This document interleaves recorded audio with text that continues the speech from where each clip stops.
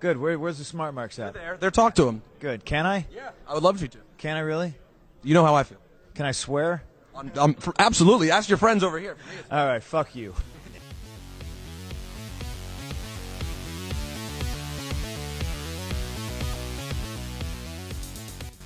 The Rogue of Wrestling, Michael Newman.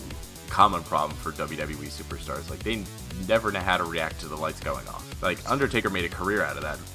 And the New Jersey Kid, Joe Sheehan. Why did no one who feuded with The Undertaker over all these years just bring a flashlight down to the ring?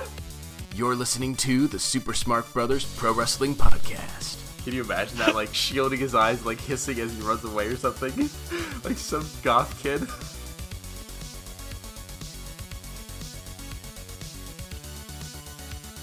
Welcome, ladies and gentlemen, to the 100th, that's right, the 100th episode of the Super Smart Brothers Pro Wrestling Podcast.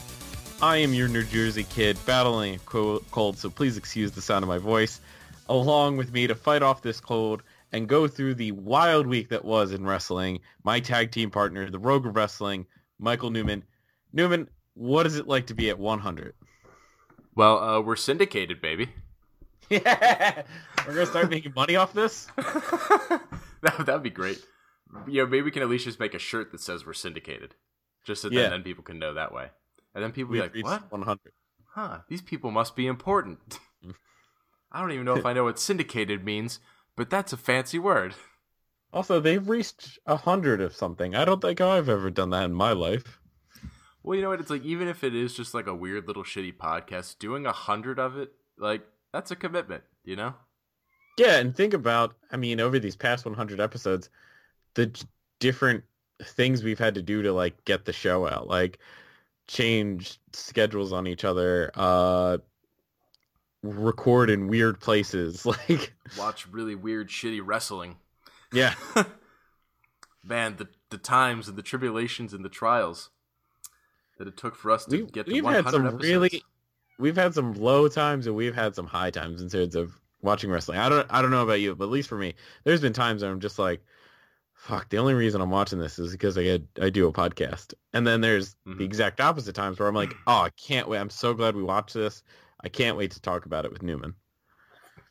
Well, yeah, I mean, part of my the additional exploration for both of us, and especially me, for going harder into ROH and New Japan is because it's like, with Lucha Underground not around, like, there are some weeks where it's like WWE is just shit in the bed. And it's like, you know, like, I've been watching Hulu for the most part for Raw and SmackDown, but there are 1 or 2 weeks where I was like, I don't even want to watch the whole Hulu thing, so I would just watch the fucking YouTube clips for Raw. So it's like, that's the only thing I could manage because it was so fucking bad. Yeah. And then it's like, you know, it's like, all right, I'm going to fucking watch a shitload of episodes of this, like, World Tag League Cup. So, like, yeah, watching all this New Japan. Because it's like, oh my gosh, this is really, like, it's weird because as a wrestling fan, I feel like to kind of keep inspiring your love for the product, every once in a while you just have to go watch something else that just makes you love watching wrestling in general so that you can get back into some of the other stuff that you don't like as much when it's having a rut. That, yes, I agree with that. And also, I think taking breaks every once in a while. Yeah. And granted, we haven't done that because of the podcast, but before the podcast, like, I would take breaks where just, like, I would just either read recaps of Raw or listen to some podcasts that recapped it rather than sitting down and watching it myself, just to keep up with the product. But then sitting down, because I think that I was doing that a little before you and I started the podcast.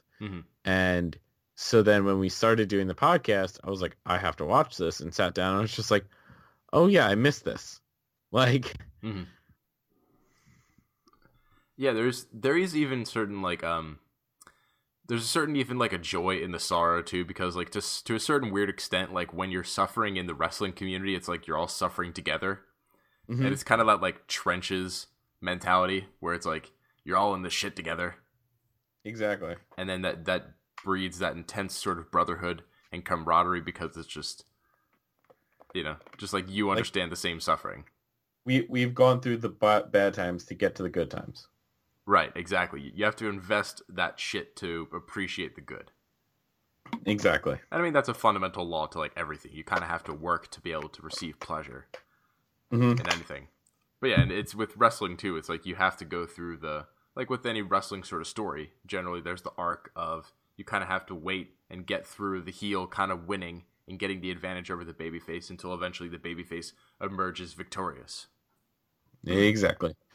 And it also Actually, brings it's a transition really well into what I think is they're leading up to in NXT, a great babyface triumph story that actually has a lot of layers to it, is the Gargano story. Because right now, Almas is the champion, yeah? Yes. And I thought actually that was really awesome, him coming out with Zelina. I thought they were great together. The celebration was fantastic. Like, Almas just continues to get better. But I think, unfortunately, his reign is going to have to be short because I think Gargano is just destined to become the next great NXT champion. And I came so close to predicting this because I said Gargano would be the next challenger. But then when I saw him win this match, I was like, oh shit, he might actually win it. And I wanted to like go back in time and predict that. Like, Well, I feel like you were kind of, maybe you were like going to predict it this week if they hadn't already done it. You know what I mean? Yeah. Like that was in the air. So I get what you're saying. But yeah, it's like, man, after that fucking win with Cassius Ohno, that was a great match. But then even built into this whole circumstance right now was like that after his divorce with Ciampa, like he's lost to a couple different people, but like the main guy that he's just lost to over and over again and can't beat is Almas. And here you go. in the losses to Almas, Ciampa has played the role, right? Where Selena threw in the shirt and things like that. And so it's been one of the better stories, I think, in all of wrestling right now. Is this one. It's got so many layers to it of Ciampa and Gargano breaking up. Ciampa's spirit, so to speak, in quotations, hanging around Ciampa or hanging around Gargano in his losses. And now Almas being almost like the physical manifestation of those spirits right now. Like he is Gargano's Ciampa right now because Ciampa's injured. And it's just been great. And on top of that, so another layer to that is how well Almas has been doing with Zelina. I mean, he's just knocking it out of the park right now. Yeah, he's been fucking great, dude. Like the energy he was channeling to in his first El Idolo NXT champion promo. That was really great. Like, you know, even though he doesn't have like a lot of great things to say because his English is still coming along, like the energy and character work is come so much farther from when he came into NXT. Yeah. And think about 100 episodes ago, what we were probably saying about Almas. Like, it was probably just like, oh, here's Almas again. He's just not doing anything. I'm trying to remember, I guess he wanted when he would have come in. Because I feel like when he first came in, I was definitely like a fan of him because he was doing all right for a little while. Yeah. But then he cooled off. I feel like he had a very short, like, yay, he's here entrance. And then it quickly kind of, I think, fell through. Yeah, well, because then they really didn't have any plans for him, and they didn't really develop a character, so he was just kind of a guy. And when you're just kind of a guy and they keep bringing in dudes, then eventually you're going to be the guy that's doing the job. You know? So that was the problem with that. But now he's really bounced it back, and he's fucking NXT champion, and it does make me sad that, like, it's so perfect that I think he's going to have such a short reign because I think he deserves to have such a longer reign. But, you know, I guess he doesn't need it. Like, I think that him having a shorter title reign isn't going to hurt him. Like, I think that's fine. He can do that. He can, you know, do a rematch, but then maybe pretty quickly go up to the main roster after this. Like, I don't think he needs to stick around at NXT for very long. No, and I think so long as Zelina stays with him, I think that'll work. Yeah, because I envision, this is actually a very specific piece of booking that I think would work is, you've got Gargano goes up against Almas for the title. And because every single time at this point, Almas has like gotten the edge up because of Zelina interfering, right? So Zelina goes to interfere yet again in this match. And then surprise, who comes? Candice LeRae, you know, his wife, evening the odds. And then it leads to him getting the win. So then Gargano gets the title. And then, you know, Almas and Zelina will be pissed and will try to come back, but then they, you know, lose and move on. So Gargano, for the time, will kind of feel like, yeah, like, I've overcome my demon. I beat the guy that I couldn't beat. Maybe you'd also have a mixed tag match in there at some point between the four of them. And then, of course, when Ciampa comes back, then it's like oh, you think you've moved on? Bitch, I'm back. And then he has his feud with Ciampa. Yeah, I wonder if they like almost completely forget about Ciampa, so to speak, right? And just have him be a complete surprise when he returns. Yeah, that's kind of what I figure. Is he should just kind of ambush him when he comes back. Like, it shouldn't be a promo that starts his comeback. It should be an ambush. Like, post him defending a title against somebody, like whether it be Almas, whether it be Aleister Black or Adam Cole or Roderick Strong or Drew McIntyre when he comes back, like whoever it is. Ciampa should just blindside Gargano. Yeah. And actually, too, I was thinking, like, if you even factor in the fact that like, Candice LeRae could be part of his winning the title, then that can always be something that, like, say, Ciampa or somebody else can go back to and say that, like, you can't win without your wife. Something like that, just something that they can play on. Yeah. And then he, like, something has to to hold further prove against him. himself. Yeah, exactly. Just, like, something to give. Because, like, a heel is better when they have something to feel on, right? Like, something to bite into the face against. Like some sort of legitimate criticism, right? Exactly, yeah. Yeah. So, yeah, I don't know. That's my thoughts on the Gargano thing, because I think that's, like, there could be other good ways they could do this, but I feel like that is the optimal NXT situation right now. Yeah, I mean, because there's not too many other storylines going on right now, so they can kind of really focus on this one. Mm-hmm. Yeah, because, like, they got this going on. They've got, I feel like Undisputed Era is about to take the tag titles probably off of Sanity. Probably. You've got Ember Moon is doing a thing now with, I liked how she, like, basically confused the Iconic Duo back onto themselves for a second. Where they were coming after her, like, hey, we want a title match. And she was like, all right, cool. Just whichever one of you is going to fight me, that's fine. And they were like, oh, well, me. Oh, what? No. Until they eventually, figured it out, but... I like that. I thought that was pretty good. Yeah. And I think anything that duo does is pretty great. Yeah, I'm definitely a big fan of them. And it is so fucking weird that, like, all the other women that came up to NXT and it wasn't the Iconic Duo. Because I feel like they were definitely the two that were tailor-made to be like, let's bring them I up. actually thought about that. And I think it was because I think they were like, let's bring up, like, it kind of doesn't make sense logically, right?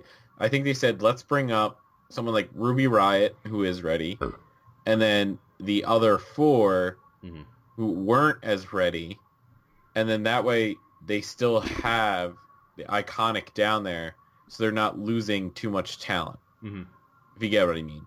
Oh, yeah, They still see NXT as like a touring brand, right? So you can't just take all the good guys up and leave them with nothing.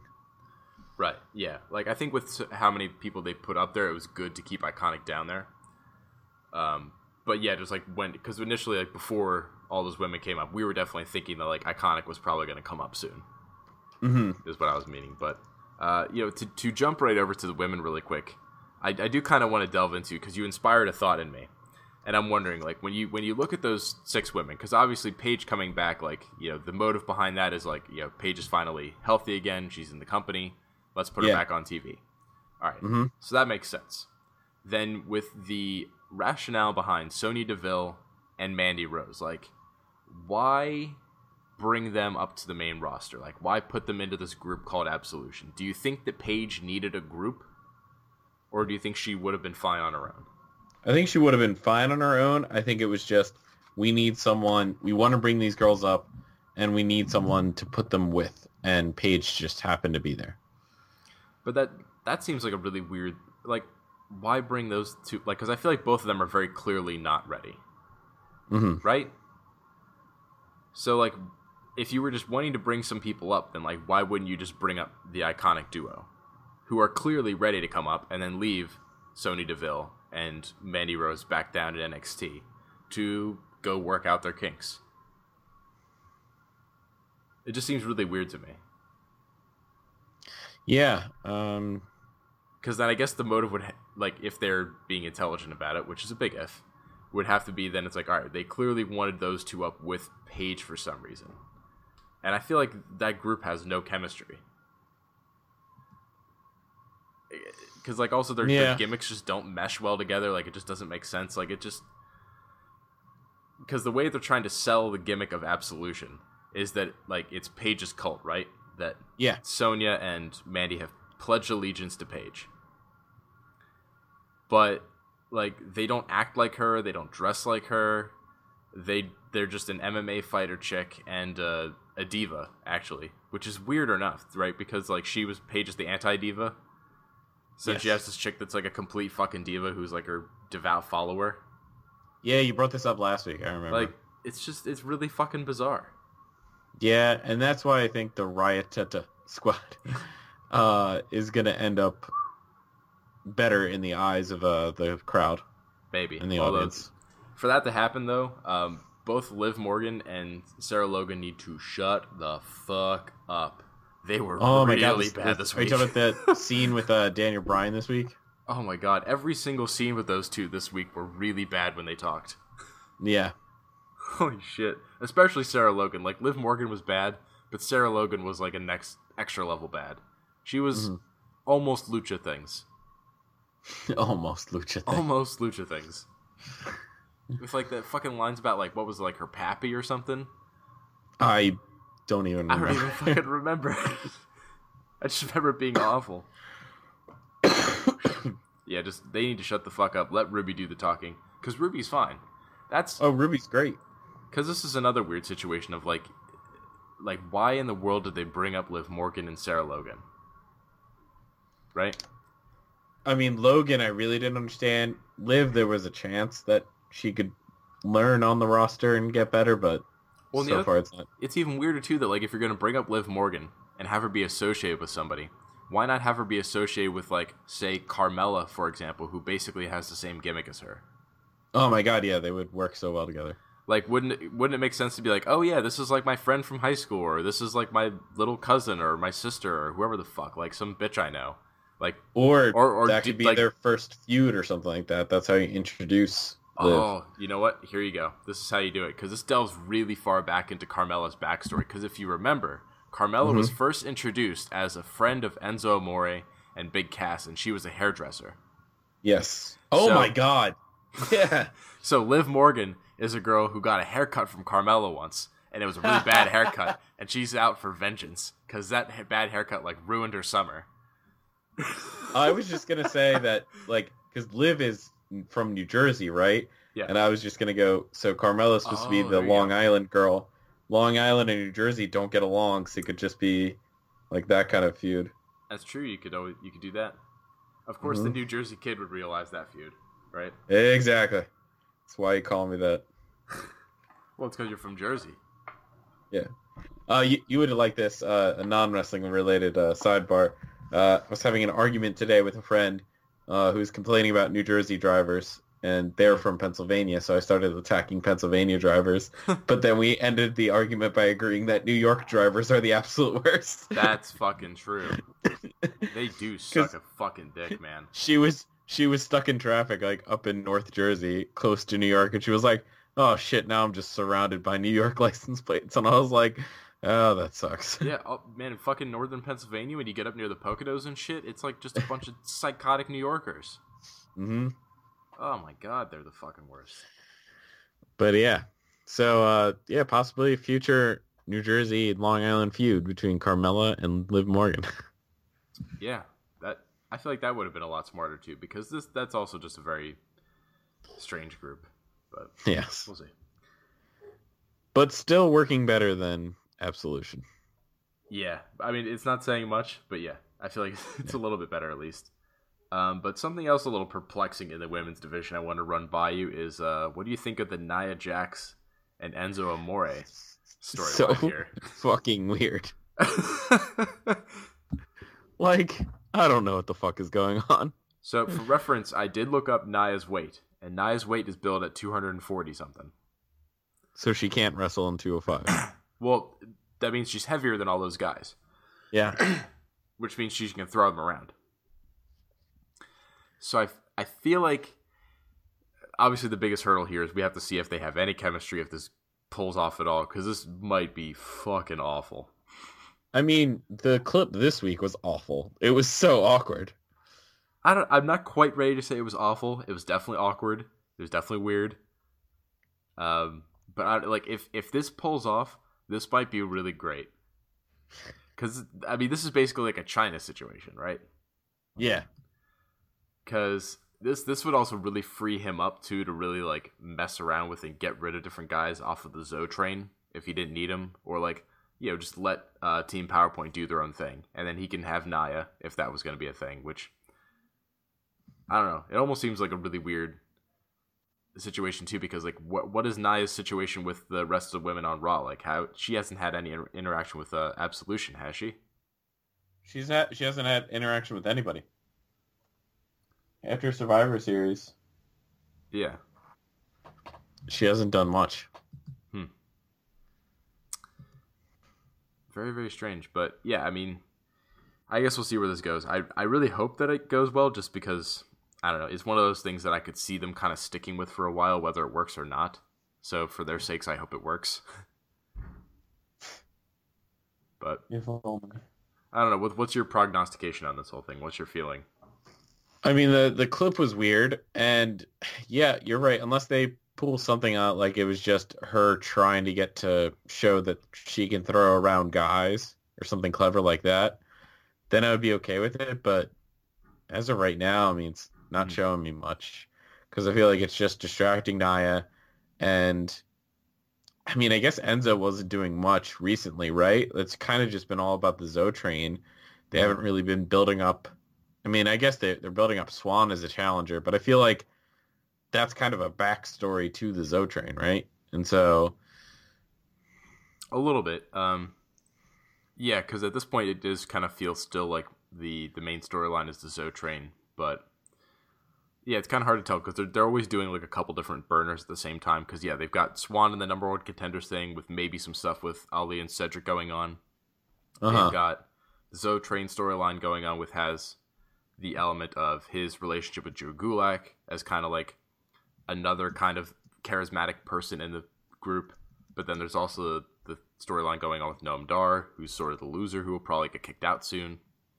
And now we're developing the thing with Naya, who you know, may or may not be put in there. Which actually, you know what, the whole idea of throwing guys around might be a smart way. That like, all right, like if you clearly have other plans for the women's division, whether that be Alexa Bliss, whether that be Paige, whether that be Asuka, whether that be Sasha Banks or Bayley again, if the plan is not Naya, then maybe it would be smarter to kind of have her be outside of the main women's division for the most part now. And maybe she's still in there every once in a while.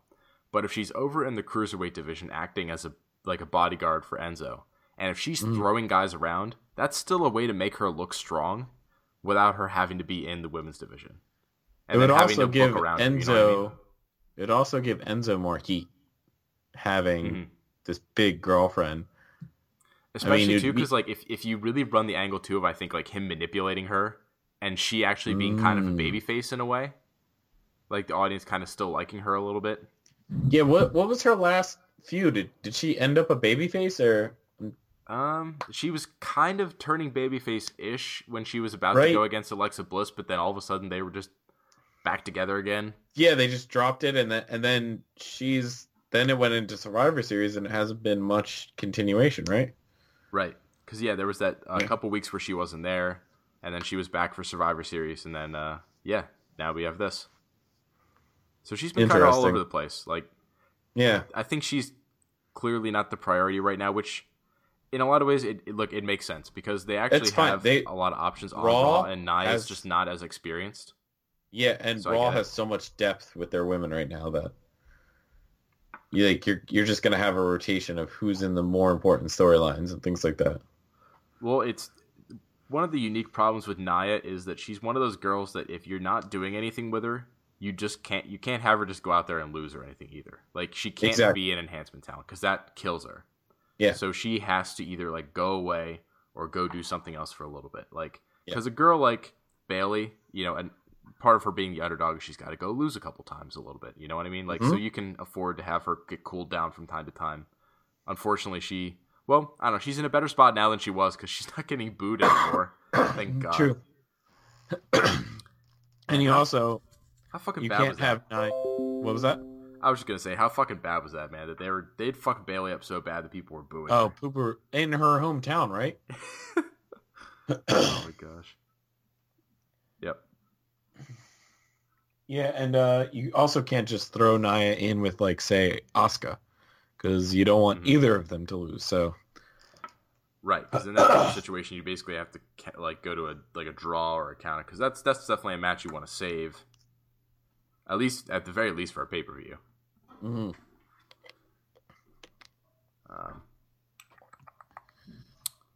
Let's see. Anything else for Nia Jax? No, that's it for me. Also, I gotta say, you've come a long way on her, because you really used to dislike her. Oh yeah. Well, when she first started, she was horrible. I mean, she was definitely not that great. But yeah, do you feel like she's improved quite a lot? Oh yeah, definitely. She's a much more compelling character. She's much better in the ring. Yeah. I don't want to turn off the TV when I see her now. All right. One thing I do want to turn the TV off when I see every single time. This is going to be really nitpicky, but every single time that Roman Reigns says that he's earned everything that he's gotten, I hate it, and the fucking crowd hates it too, because the people boo the shit out of him every time he says that. Even if, like, they said, like, the last thing he said, they would have cheered, they shit on him or go silent whenever he says that. Because everybody knows he's full of shit. What do you think? Yeah. And also, did you see the clip of that new show that Corey Graves has, where he asked Roman, I forget what he asked him, but Roman says that he's the best wrestler in the world right now. Wow. Yeah. You know, he did wrestle AJ Styles last year. Like, did he forget that already? Like, did he forget about AJ Styles, who's clearly a fucking better wrestler than him? Did he forget about, like, just recently when he was in the ring tagging with Seth Rollins, who's clearly a better wrestler than he is? Now, granted, I guess it's in his character to be like, yeah, I'm the big dog and I'm the best and things like that. Mm-hmm. But he takes it to another level. Well, but I mean, maybe he doesn't really believe it. Maybe this is a hype move. Is that possible? Like, was this a very in-character interview? Oh yeah, totally. Oh, okay, so yeah, never mind. He's just sucking his own dick because that's part of it. Although, you know, yeah, he might believe that shit about himself. And is he sucking Roman Reigns' dick or Joe Anawali's dick? Oh, that's a good question, Joe. Yeah. It's another callback to it. Is Joe Anoa'i a good pro wrestler? Or sports entertainer? Actually, that's an important question. Did he call himself the best? What did he call himself? The best wrestler? Did he call himself the best I believe sports he said entertainer? wrestler. Oh man, that's a dirty word, Roman Reigns. You're not supposed to call yourself a wrestler. Dirty boy. You dirty boy. You're not a wrestler. WWE World Wrestling Entertainment is full of sports entertainers, not wrestlers. Oh God. I cringe that's my other fucking biggest pet peeve, I think, in general. Watching WWE is whenever commentary says sports entertainment or sports entertainer. Doesn't call it what they say championship, or they don't call it a belt. See, because it's like, all right, here's my fucking thing that I'll make as a distinction for you. That when they're talking about it in like a corporate setting, like when it's not kayfabe, when they're just, you know, talking like Stephanie McMahon is not being her bitchy self and she's like, oh yeah, WWE, like, all right, whatever, call them sports entertainers then if you want to. But like when you're on commentary and when you're supposed to be selling to me that this is an actual fight, don't call them sports entertainers, you fuck. Call them wrestlers. They're having a wrestling match. They're not having a sports entertainment exhibition. Or oh God, don't throw that idea out there. Because then what the fuck do you call a sports entertainment? Like, do you still call it a match? I have no idea. Do you call it a dance? Like a rehearsal? A recital, perhaps? A sports entertainment recital? Is that it, Joe? Oh, the the show was just superb in their Yeah. performances. Right? Did you see our sports entertainment performance?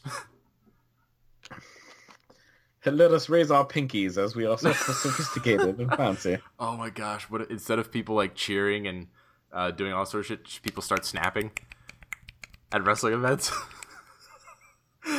for really well executed technical moves. Like somebody perfectly puts on like a dragon sleep and everybody's just like.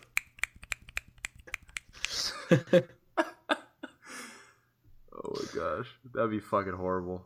I'm just imagining like wrestling taking place in like coffee shops now. Like, Oh yeah, and it's supposed to be like as quiet as possible. You don't want Yeah. anybody else to know, because like, oh, we don't want to draw in the drabble.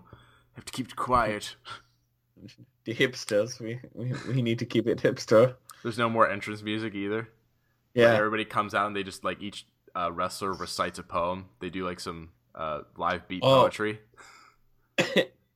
And they don't boo the heels; they hiss at them. Yes. Oh my gosh. Oh my gosh. Yeah, they hiss at the heels. What would they do for the baby faces? Because they can't cheer, and you can't do the throwing of the toilet paper stuff. Not the toilet, the streamers. Jeez. Can't do streamers from ROH either. You gotta do something else. Maybe would they still just snap, or maybe everybody has to twiddle their mustaches at the baby faces Yes. when they come out in appreciation, because all the baby John- faces would have Jolly mustaches, good, sir. so they would also be twiddling their mustaches when they come out doing their beat poetry, and all the heels would be like guys in like ties and suits and whatnot. They'd be corporate guys. They would be the coffee shop owner. That would be like not the guy who even runs it, not the manager, but like the guy who actually owns the building. Like he comes in and it would just be like recreating the fucking scene for Fight Club. That's what we're doing. Yeah, We're just recreating the scene for Fight Club, we're just but recalling, making it hipstery and calling it Yeah, calling it wrestling. sports entertainment. Sports entertainment. Are you not sports entertained? I feel like we could come up with some good like video, like audio dubs to do. Maybe. I don't know. I feel like we could do certainly a lot better than the guys who are putting together this fucking Strowman and Kane feud, because I'm done. So we've had them fight, like all physically altercate, twice or three times or however many fucking times now, and now we're doing the video screens. Yeah, Really like that's a good way to escalate a feud. Yeah. Well, granted, and then on the same show where you have Bray Wyatt and Matt Hardy escalating their feud, which is at the beginning, and them doing the videos against each other. Yeah. Oh my gosh. You know, because fuck the Strowman and Kane thing. Let's go over to Matt Is Hardy Betty- and Bray We Wyatt. are woken, Newman. Are you awoken? I think they need to go to that fucking crack den. They need to go back to the crack den, the House of Horrors. Oh my god. I think so. Well, all right. So far, what do you think of the WWE's version of woken Matt Hardy instead of broken? The entire promo of them back and forth, I was laughing so hard that I was having trouble breathing. I was falling over. I was red in the face. Oh my god. Now, was this just Matt or both of them together? Well, it's Matt, but then it is Bray Wyatt, because then Matt feels like he's just so parodying him and shitting on him that, like, at this point, like, Bray Wyatt is donezo, I think, in a lot of ways. But it's donezo in the most hilarious way that I don't even fucking care anymore. I'm just like, all right, fuck it. You know what? You flushed him down the toilet. Let's do it. Not flushed down the toilet. Deleted. Deleted. Oh my gosh, I'm so fucking ready for this. I'm so excited. Like I'm you know what? I'm resigning myself to be okay with, you know what, the WWE is going completely cartoony, and that's just how it's going to be. And that's all right, because you know what, this is fucking hilarious. Yeah. Between Matt Hardy and Bray Wyatt, cuz And it's not really like they're going complete cartoony, right, with everybody. Like, it's just this feud that does that, and that's okay. Yeah, and I'm sure there'll be a few other ones with Brooke and Matt Hardy because once Jeff comes back, they'll probably do some. I imagine they'll have to do some stuff with like the New Day at some point. I think that's got to happen. Oh, and speaking of the New Day, they got beat by Rusev Day. Beat by Rusev Day, who then got added into the match at Clash of Champions. Yeah. Oh, why am I blanking on his name? Aiden English? Yeah, Aiden is going farther than he ever did with the Vaudevillains. Maybe. I don't know, because at least with the Vaudevillains, they won the NXT Tag Team Champions. Yeah, but I mean now on the main roster, right? Like, yeah, that's true. Do anything on SmackDown, and so now with Rusev, he's got to get going. I mean, I like Rusev Day. I like them together. I don't think they're ready for the tag titles, but putting them in that title match, that's good. I like it. Love it. Because I mean, I definitely feel like the title should probably stay on the Usos, but this is going to be a fucking hell of a match between all those fucking teams. Oh my gosh, this totally reminds me too. Did you see there was I think it was probably a web exclusive, but there was the cameras caught up with Shelton Benjamin and Chad Gable after the match had happened where Rusev Day got the win and then got added into the match, and they were telling them the news that it was going to be a fatal 4-way. Did you see this? No. Did I miss this? It's like I only found it on the YouTube, so I think it might just be a web exclusive, but it's fucking hilarious. If you get a chance, go out of your way to watch it real quick, because it's like a minute, but Chad Gable's fucking hilarious in it. Because he just, gets so angry and he keeps just, like, asking. It's like, but why are they in the match? But why are they in the match? And while Shelton's just going off about all these other different things. And that at the very end, he, like, throws down his jacket all angry. Chad Gable's like, why are they in the match? He loses it in a very, like, Daniel Bryan sort of way. It's just fucking hilarious. It kind of sounds similar to, I just watched again, the clip of Shawn Michaels and Triple H when they've reformed DX and they have to vote for a special guest referee for like a Cyber Sunday pay-per-view or something like that. Mm-hmm. And they're going through their options. They're like, well, we don't want Vince because we pissed him off, and then Coachman we threw through a wall and we painted DX on his ass. And they're like, oh, Eric Bischoff, we haven't done anything to him. Well, he wrote this book and he said that we weren't controversial enough. And then that's when Shawn goes off. Not controversial enough. Has he never heard of the Montreal Screwjob? And he's like, not controversial enough. Watch this. And he goes up, and it's actually Ty Dillinger plays an extra where he's just this backstage like producer role, and he just goes, "What's your name?" And he's like, "Stan." He's like, "Super kick Stan." And he's like, "I just kicked Stan." Oh shit! So Ty Dillinger is Stan? Yeah, Ty Dillinger is Stan. Man, Ty Dillinger is in one of the greatest WWE moments of all time. I fucking love that clip. And then he goes down and like kicks someone else. Yeah, then he just goes and super kicks everybody, right? Yeah, then he there's another person like down the hall. then they're all holding papers that they just throw up in the air. Mm-hmm. Man, good job, Ty Dillinger. I hope that's not the greatest moment of his whole career, but maybe it will be. I don't know. He hasn't been on TV in a little while here. No, yeah, I just realized that bringing him up. Actually, with Ziggler just kind of getting thrown into the U.S. title match out of nowhere, like, I don't know, why not throw Dillinger in there too? Fuck it. Yeah, because why not? Because why not? Because fuck it, that's why. Because I figure, with this Clash of Champions, we'll probably also have, some undercard matches, like a Zack Ryder and Mojo Rawley going against each other. But, I don't think there's really going to be anything else for Ty Dillinger to do. And he's kind of been involved with Baron Corbin before. So, I don't know. Why not? I mean, I guess because they probably don't want to complicate it too much. And Ziggler's basically just in there to eat the pin. So then Bobby Roode has a longer chase. That's what I feel from this, right? Is that why they put Ziggler in this match? Yeah, I guess so. Just to throw the fans a bone, kind of. Yep. Well, throw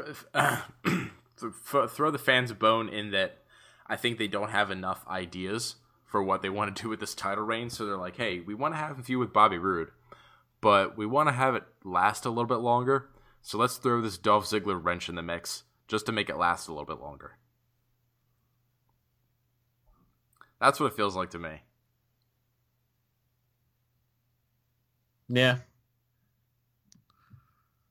Because, like, even how the way they fucking booked that backstage segment where they were just fucking hanging out in the locker room and those two were just talking to each other, like, very, very cordially, I felt like, when they're supposed to be fucking feuding for a title belt.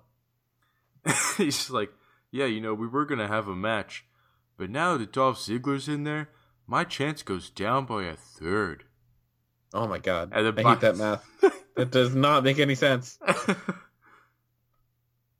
Yeah, because it's like, doesn't that just suppose, or, geez, all right, I don't remember what fucking word. It assumes that all fucking wrestlers are exactly equal. Yeah. And what wrestlers can subscribe to that idea? In true statistics, you also have to calculate your probability of winning, but on top of that, the probability of you losing as well. Like, there's whole way more math than just, oh, there's 3 people, so each get a 33% chance. Like, although hell, even more percentage, or more important than those percentage of chances of winning. When at the end of that segment where there was a match between those two guys and Ziggler comes in and attacks both of them, and he's just standing over both of those guys, didn't it just seem so fucking wrong that, like, he's the guy that you just look at that whole group and it's like, oh yeah, well, he's the obvious loser that's going to take the fall out of that group. He actually talked about this recently on the Edge and Christian podcast. Yeah, he's not wrong when he... And I think he has the perfect solution. He just needs to go away for a while. Yeah, I mean... He's like, I just need to... I need to take a break and just let the fans forget that when they see me, I'm going to lose. Right. Yeah, because that is a huge fucking problem. And, I mean, obviously it's fortified by the fact that WWE books him to do that all the time. Because if they did really give him some good wins, then, like, and some meaningful wins, then, you know, they could use him more like that. But I think it would really be great to see him, like, for example, go to New Japan for a little while. Like, I think he would really thrive there. Like, I think he's the kind of guy, like, I think he could do really well in Bullet Club, or he could do well outside of it. But I think just inside of New Japan, I think that'd be a really good place for him. Oh, yeah. Because they really give a shit about the in-ring work, and they would appreciate, I think, the kind of heel he is. Mm-hmm. Like, I think he could really kick some ass. I think Ring of Honor would also be a good choice. Mm-hmm. Yeah, I think Ring of Honor would be good, too. Just because, you're right, he just needs a place that appreciates the in-ring work. I think that he would stand out a little bit. Sorry. I think he would stand out a little bit more in New Japan, though. Just from the simple fact that, like, from his, like, height and build and the fact that he's a white guy, like, there are a lot of guys in ROH that are similar size, build, and have good work So he rate. would stand out a little bit more. Yeah. So I think he would stand out a little more being a guy over in New Japan.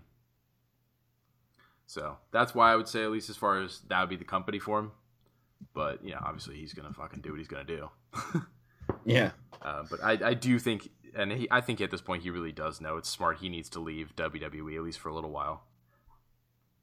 And then, you know, maybe after a couple of years come back. Because I think if he ever comes back, though, he needs to, I would really want him to not settle for anything other than, like, a legitimate second chance of them actually getting behind him, actually pushing him, actually recognizing him as a main eventer. Like, if he was going to come back in a couple of years just to, like, be in the same spot that he's in, then I would almost kind of hope that he would have the pride and be like, you know what? Nah, I don't need the money. Fuck it. I'm not coming back to do that schedule just to do that again. I think that's why if he goes to a place like New Japan and raises his profile enough, he wouldn't have to worry about that. Mm-hmm.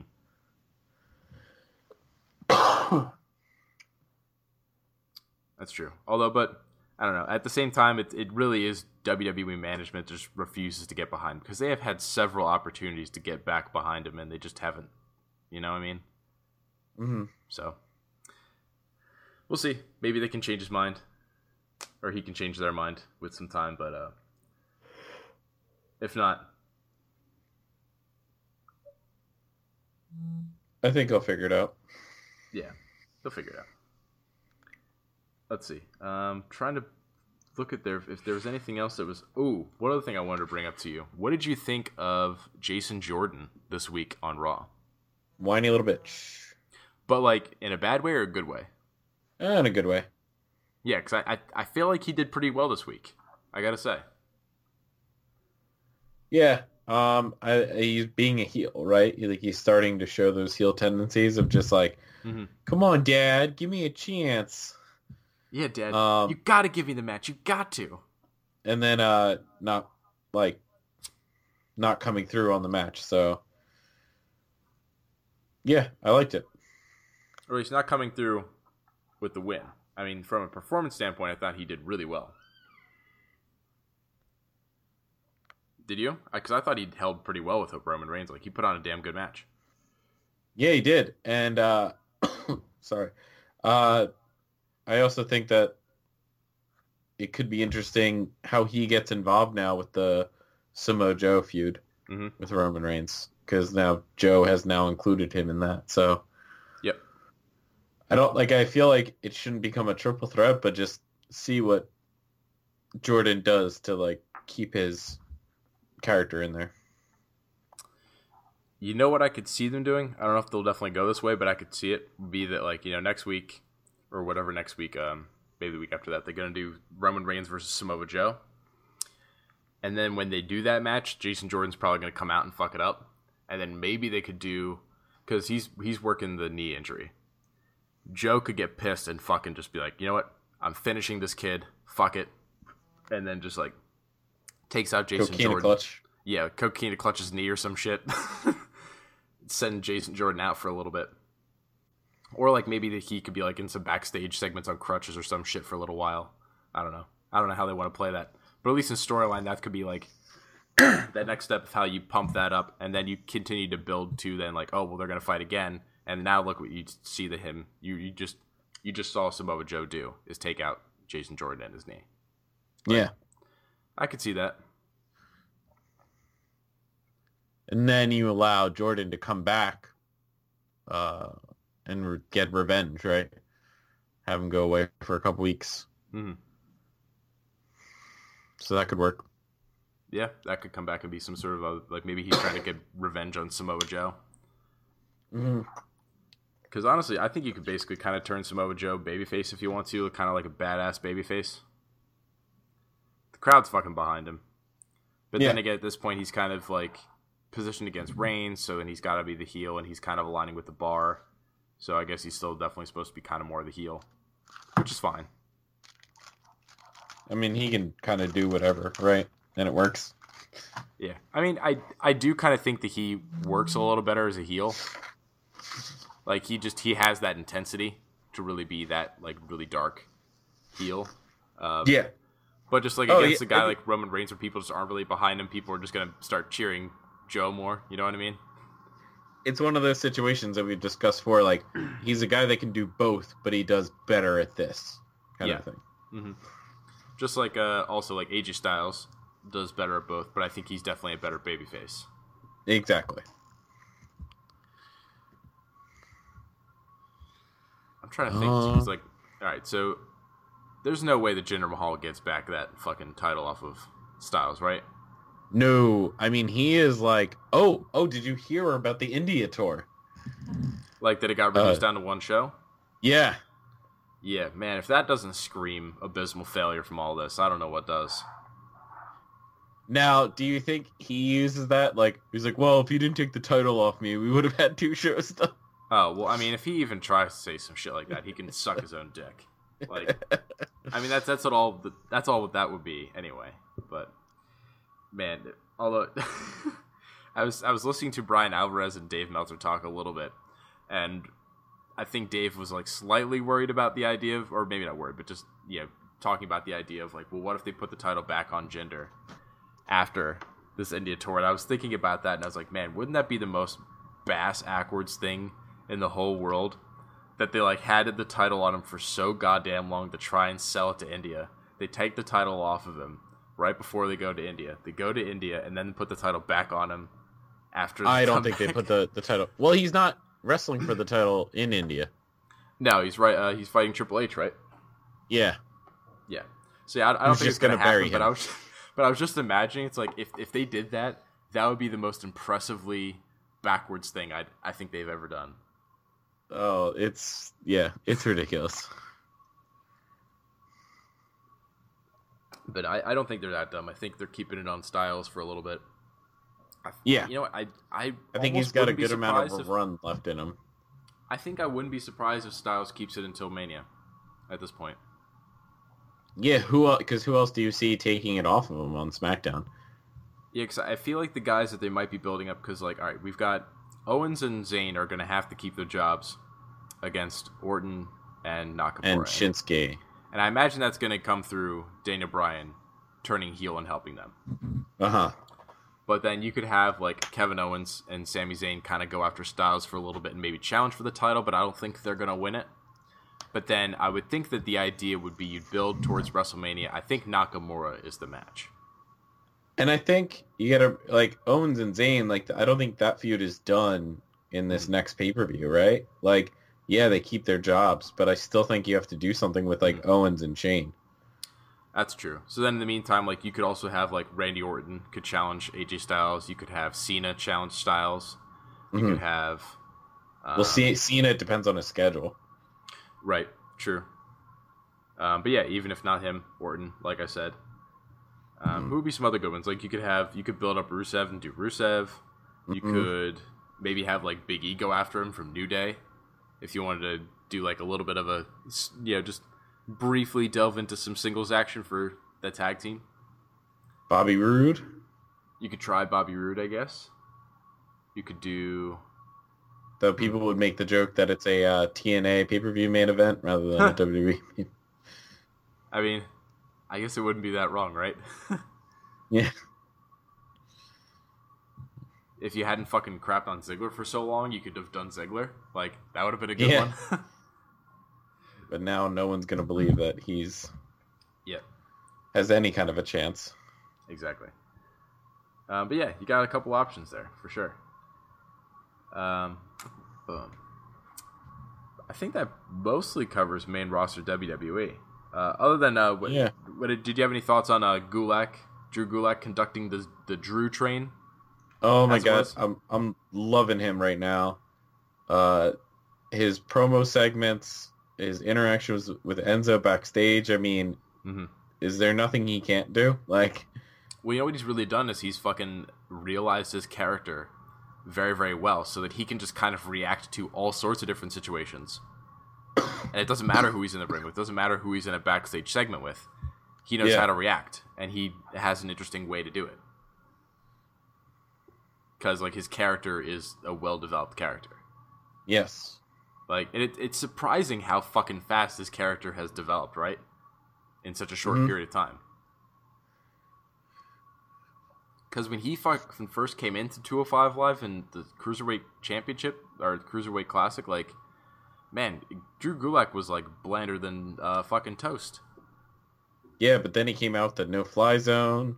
And then I think the presidential election helped him, because then he started parodying that. And then now you have him with the PowerPoint thing. I mean, it's just ridiculous what he's been able to evolve it to and get over at the same time. Yeah, and I think it's really a model for showing that, like, these 205 Live guys, like, they really do have the platform. They just have to figure it out. And I don't know to what extent that is straight up on them as a burden, or if it's, like, how many writers are involved in this trying to help these guys. Because, like, with his gimmick, I still think it's everything is written, so it's still writer heavy. But it's just what ideas can you work with on the writers and make it your own. Yeah, I feel like there's a lot of conflicting information over the years that I feel like I've read and seen and things like that. But it seems to me, if I can amalgamate a lot of the information, there's definitely a lot of shit that's, like, it's written given to you and stuff like that. But like if you have the initiative and drive and desire to change it and just like really stand up and say like, hey, I really want to do something different and this is it. Like if you can present an idea and have a good idea and it works, then they'll kind of start listening to you. Yeah. And you also have to be able to accept that if it doesn't work, you're going to get like punished, so to speak, for a while. Right. Where you're not going to be allowed to step out as much. So as long as you're willing, yeah, you're right, to have that initiative to put it out there and accept a punishment if it happens, then you're good. Yeah. But I think the problem is a lot of these guys like don't want to risk that punishment, so to speak. And so exactly. Well, and it's a fucking precarious situation. You have to measure that shot because you have to make sure that shot works. Yeah. Because if it does, it propels your career, and if it fucking flops, then like you said, it tanks it. So you have to make sure you don't shoot too early, but when you have the shot, you got to take it. Exactly. Because then I don't know.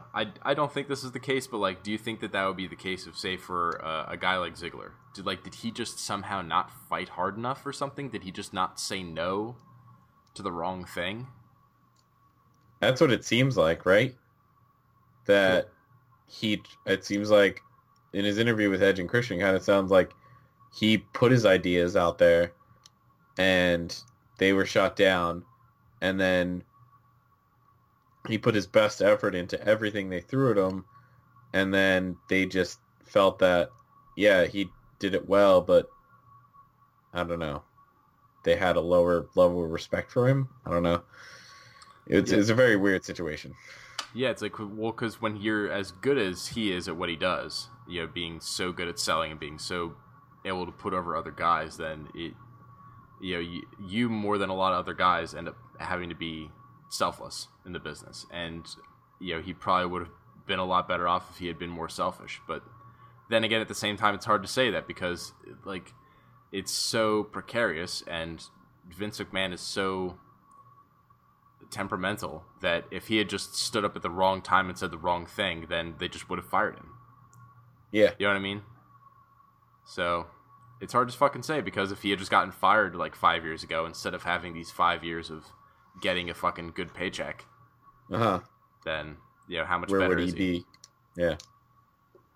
But then again, I guess he could have maybe gone to New Japan, for example, or gone somewhere else, and maybe he would have been Kenny Omega right now. So maybe he would have been a lot better off. Well, you never know that kind of stuff, right? Yeah. Never fucking know. I don't know. That was one of the most striking images from this week for me, was just when he was standing over Bobby Roode and Baron Corbin, and I was like, God damn it, he is the superstar out of that group by a mile. How the fuck is he the one who's obviously eating the pin? This is bullshit. Like, both of those guys should be like not even in his league. It's ridiculous. And it's like it is. Well, definitely Baron Corbin. Yeah. Jesus Christ, that fucking giant man baby. Man baby. He is not good. No, he is not.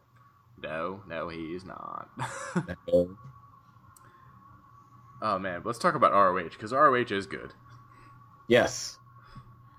So we had Flip Gordon coming off his encounter last week, main evented against Adam Page. Mm-hmm. And I thought they had a really good match. Yeah, I thought that was a pretty fucking solid match, for sure. Flip Gordon definitely lives up to his name. Yes. There's so many flips. But I think it's setting up for like a nice like Flip kind of rising through the ranks of the Bullet Club, so to speak, right? You think so? You think he's gonna kind of go up to the next level? Yeah, because so far you had the All Out Brawl. He brought his boys and went up against the Bullet Club. Now he main evented against Page. So now could it be like him against maybe one of the... The question is then, does he go against Marty Scurll, or does he tag team with some other guys against the Young Bucks? I think Marty would be up next, right? If he's going singles, then yeah, I think it'd be Marty Scurll, but... And then, yeah, he could pull in another tag team partner to go up against Young Bucks. Yeah. But yeah, he's definitely like a fun kind of... He's hasn't been in the business that long, right? Only a couple of years? No, I think, just a few years. Yeah. Fun guy to watch, though, for sure. Definitely. And we also had the Kingdom. Your And favorite. there's the Kingdom. Who fucking suck. Thank God they lost. Against the Motor Guns. City Machine Guns. Kicking ass. Going to fight the best friends. Find out who the real best friends are. Oh, it's definitely Alex, Charlie, and Chris Sabin. Because I loved them back in the day. Yep, they're definitely gonna... They got to, right? Motor City Machine Guns all the way. And they're just so good. Oh my god. Yeah, they really fucking just showed up the Kingdom so much in this match. Like, it wasn't just they retained, but it was like, man, these guys really put on a clinic of tag team wrestling. Well, it just goes to show you, like, when you've been wrestling together that long, they don't even have to try. Mm-hmm. Like, it's just there. Yeah, absolutely. So, really fun match. I think that one's probably got to be, if I had one match in particular to recommend somebody to check out from this week, that'd probably be it, right? Yeah, the Machine Guns were really good, so... Machine Guns were really good this week. Mm. I think I like that match a little bit more than the main event, so... Mm-hmm. I did too. Although something I wanted to point out to you, something I thought was interesting with that fucking segment with Caprice Coleman where he interviewed himself. I feel like they couldn't have put that at a better week when they also had the crazy shit with Woken Matt Hardy and Bray Wyatt. And I was just thinking to myself, they need to have Caprice Coleman in this match too. They need to have a three-way crackdown match for just Coleman. The crazy people. Yes, Caprice Coleman was trained by the Hardy Boys. You're fucking kidding me. No. Oh, that's perfect. He's billed from North Carolina, but he is originally from New York. But yeah, I think he went down to North Carolina and started his career there. Perfect. All right, so we have Woken Matt Hardy versus Bray Wyatt in the Crackdown match. They're fighting, but most of their fighting would probably just be like them laughing at each other while they're staring at each other a couple feet apart from each other, and like maybe doing like an intense stare down, like they're doing a psychic battle or something like that. But then Woken Matt Hardy will summon Caprice Coleman out of nowhere, his student, to come into the fight and help him. But then, to counter Caprice Coleman, Bray Wyatt will summon another crazy black guy from North Carolina. It's R-Truth! To come and be his surprise tag team partner. And then they have a tag team crackdown match. R-Truth. Oh, man. R-Truth. The perfect guy to add into a crackdown match. Do you ever see there's these guys over in England? I can't remember the name of it. It's like the Attitude Era podcast or something like that. And they post their videos on Facebook every once in a while. And they just go through and review old Raws or SmackDowns from the Attitude Era. Mm-hmm. And they reviewed I think it was like a Raw recently where like R-Truth is backstage. And the one guy's like, and it's them like one person kind of like presents the episode. And the one guy's like, he's like, yeah, and they just in the locker room, you just see fucking K-Quick, R-Truth in the background, like just hanging out. Yeah, that's right. He was K-Quick back then. Uh-huh. He did a rapping gimmick with Road Dogg. K-Quick and Road Dogg. Yep. Oh man. So, what did you think of? There were two other big segments from this week from ROH I wanted to get your opinion on. What did you think of Briscoes invading Bully Ray's school and attacking his students? I thought it was great because the Briscoes, I mean, they're great faces. Don't get me wrong, because the crowd just loves them. But when they go full heel, man, there's few tag teams in the world that can come close to that. And when they film segments like this, I love it. Yeah, I thought it was actually surprisingly well done because the Briscoes can pull off those segments that you don't think should work, right? Like they cut promos just sitting, like they live on a chicken farm. Mm-hmm. Like that's where they grew up. And so they'll just cut promos where they're just sitting around the chickens and just talking about how they're gonna beat you up and beat you down and stuff like that, and it works. It's crazy. And it's smart too to have the way they set up too, because Jay is the one who actually has like the really intimidating, crazy look to his face. Like Jay's the one that's on camera, and Mark holds the camera because he looks like a fucking goober. like Mark's in the picture, you think like, oh well, this guy, like, just get away from me. Like, you're just a weird homeless guy. But Jay's like, oh shit, this guy's gonna stab me and steal my shit. Like, fuck. That's why Jay's the ex-world champion, and Mark's not. Yeah.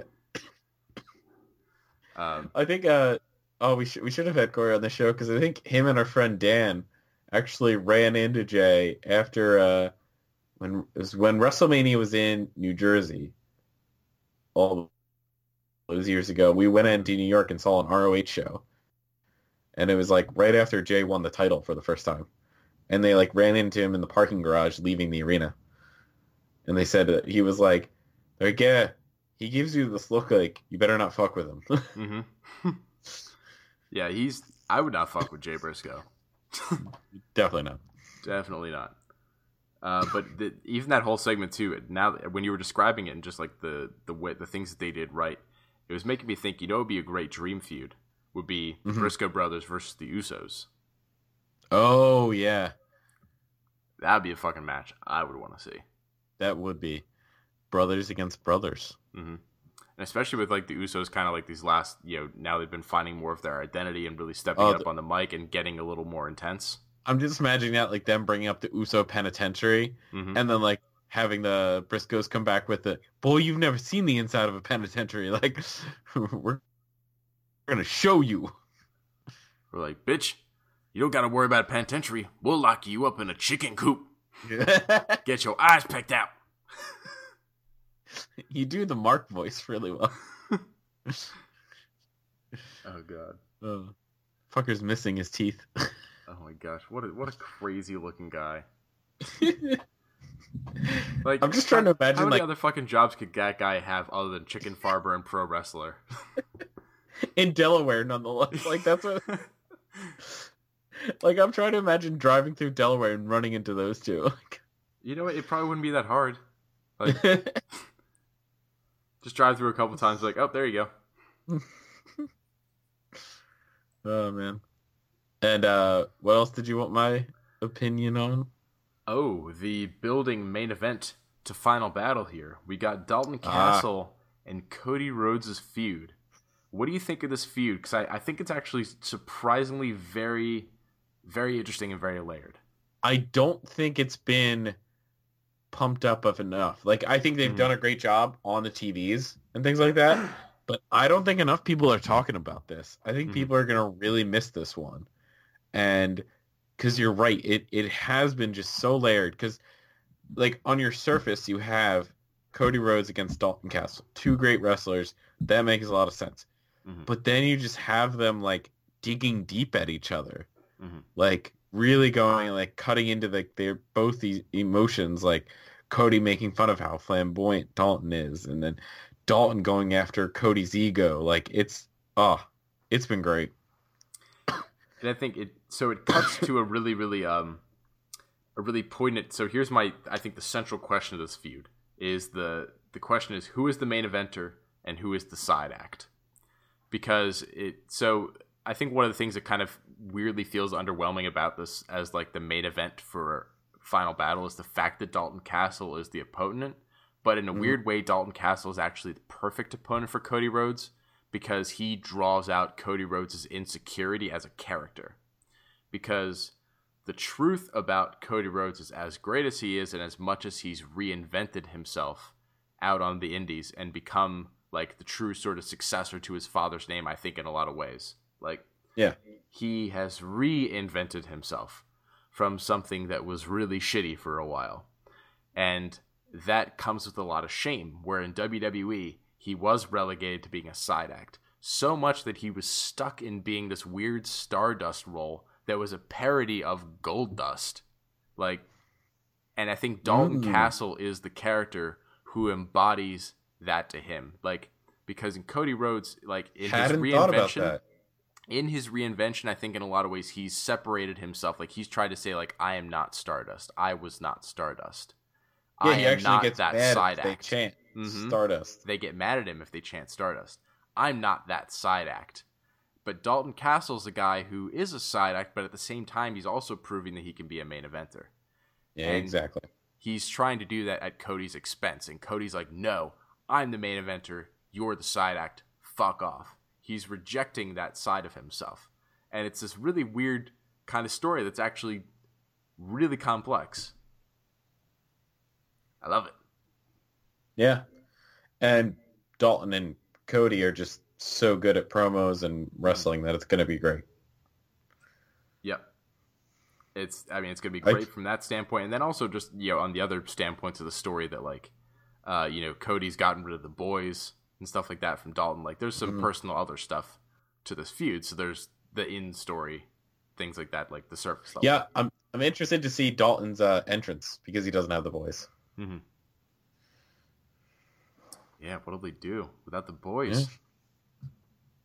Yeah. I feel like this is going to be a losing effort for Mr. Castle, but it's going to be a great showing Oh, it's going to be fantastic. and a fantastic match. Very exciting.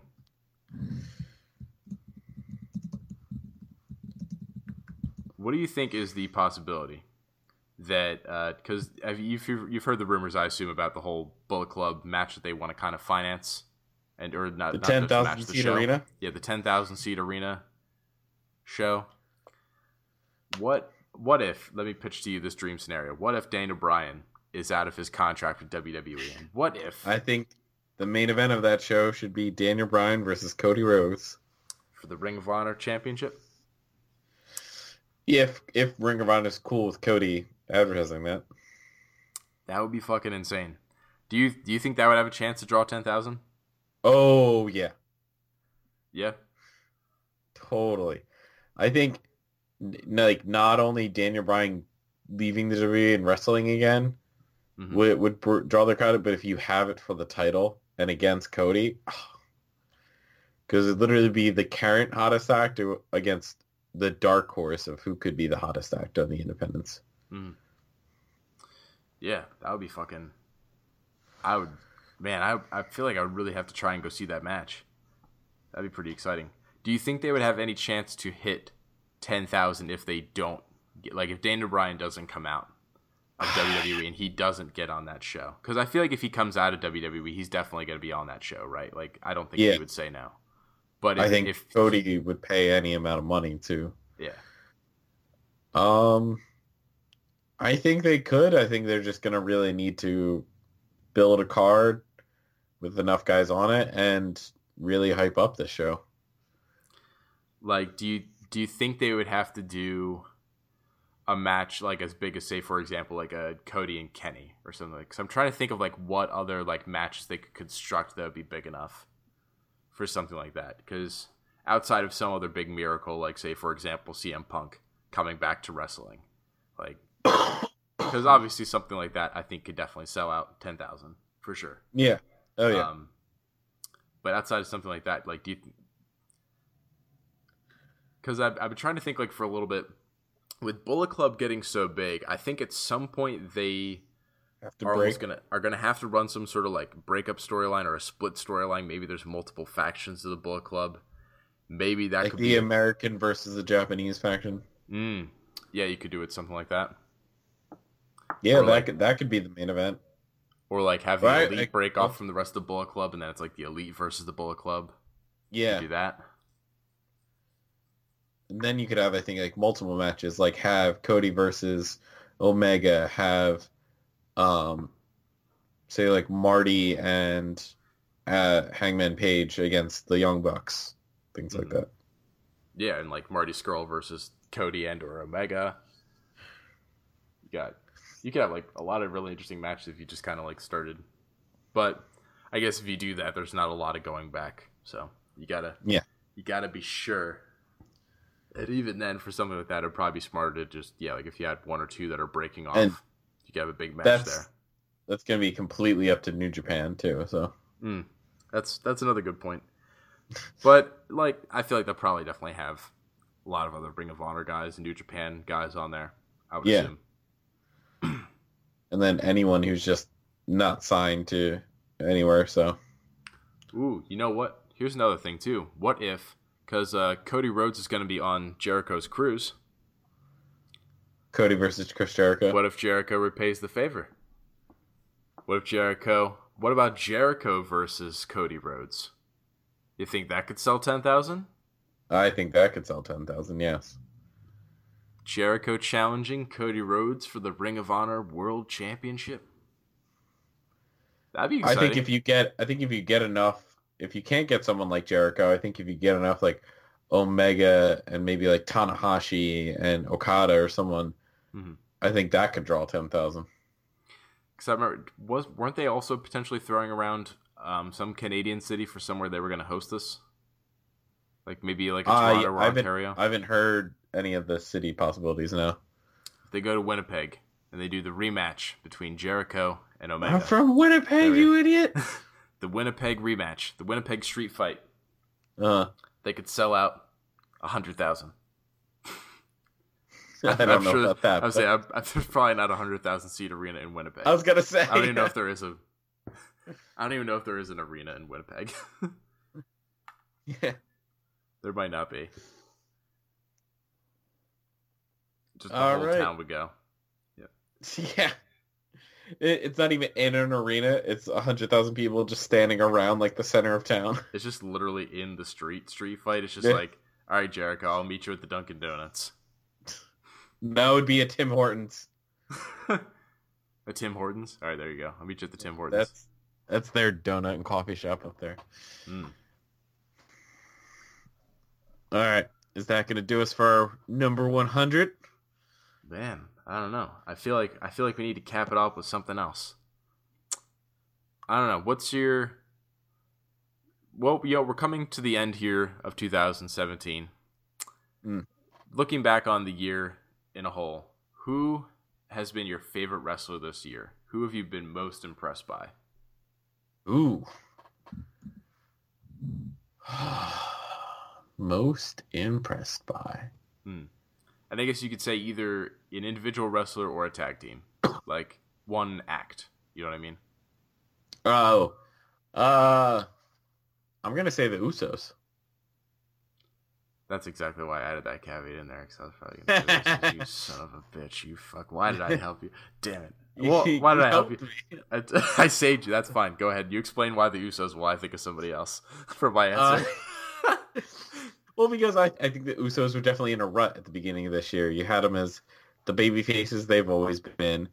And then the heel turn and the way they've just taken it on and made it their own. Like, I want to watch anything the Usos are involved with on SmackDown. And so that's why they're my turnaround team of the year. All right. That's a damn good answer.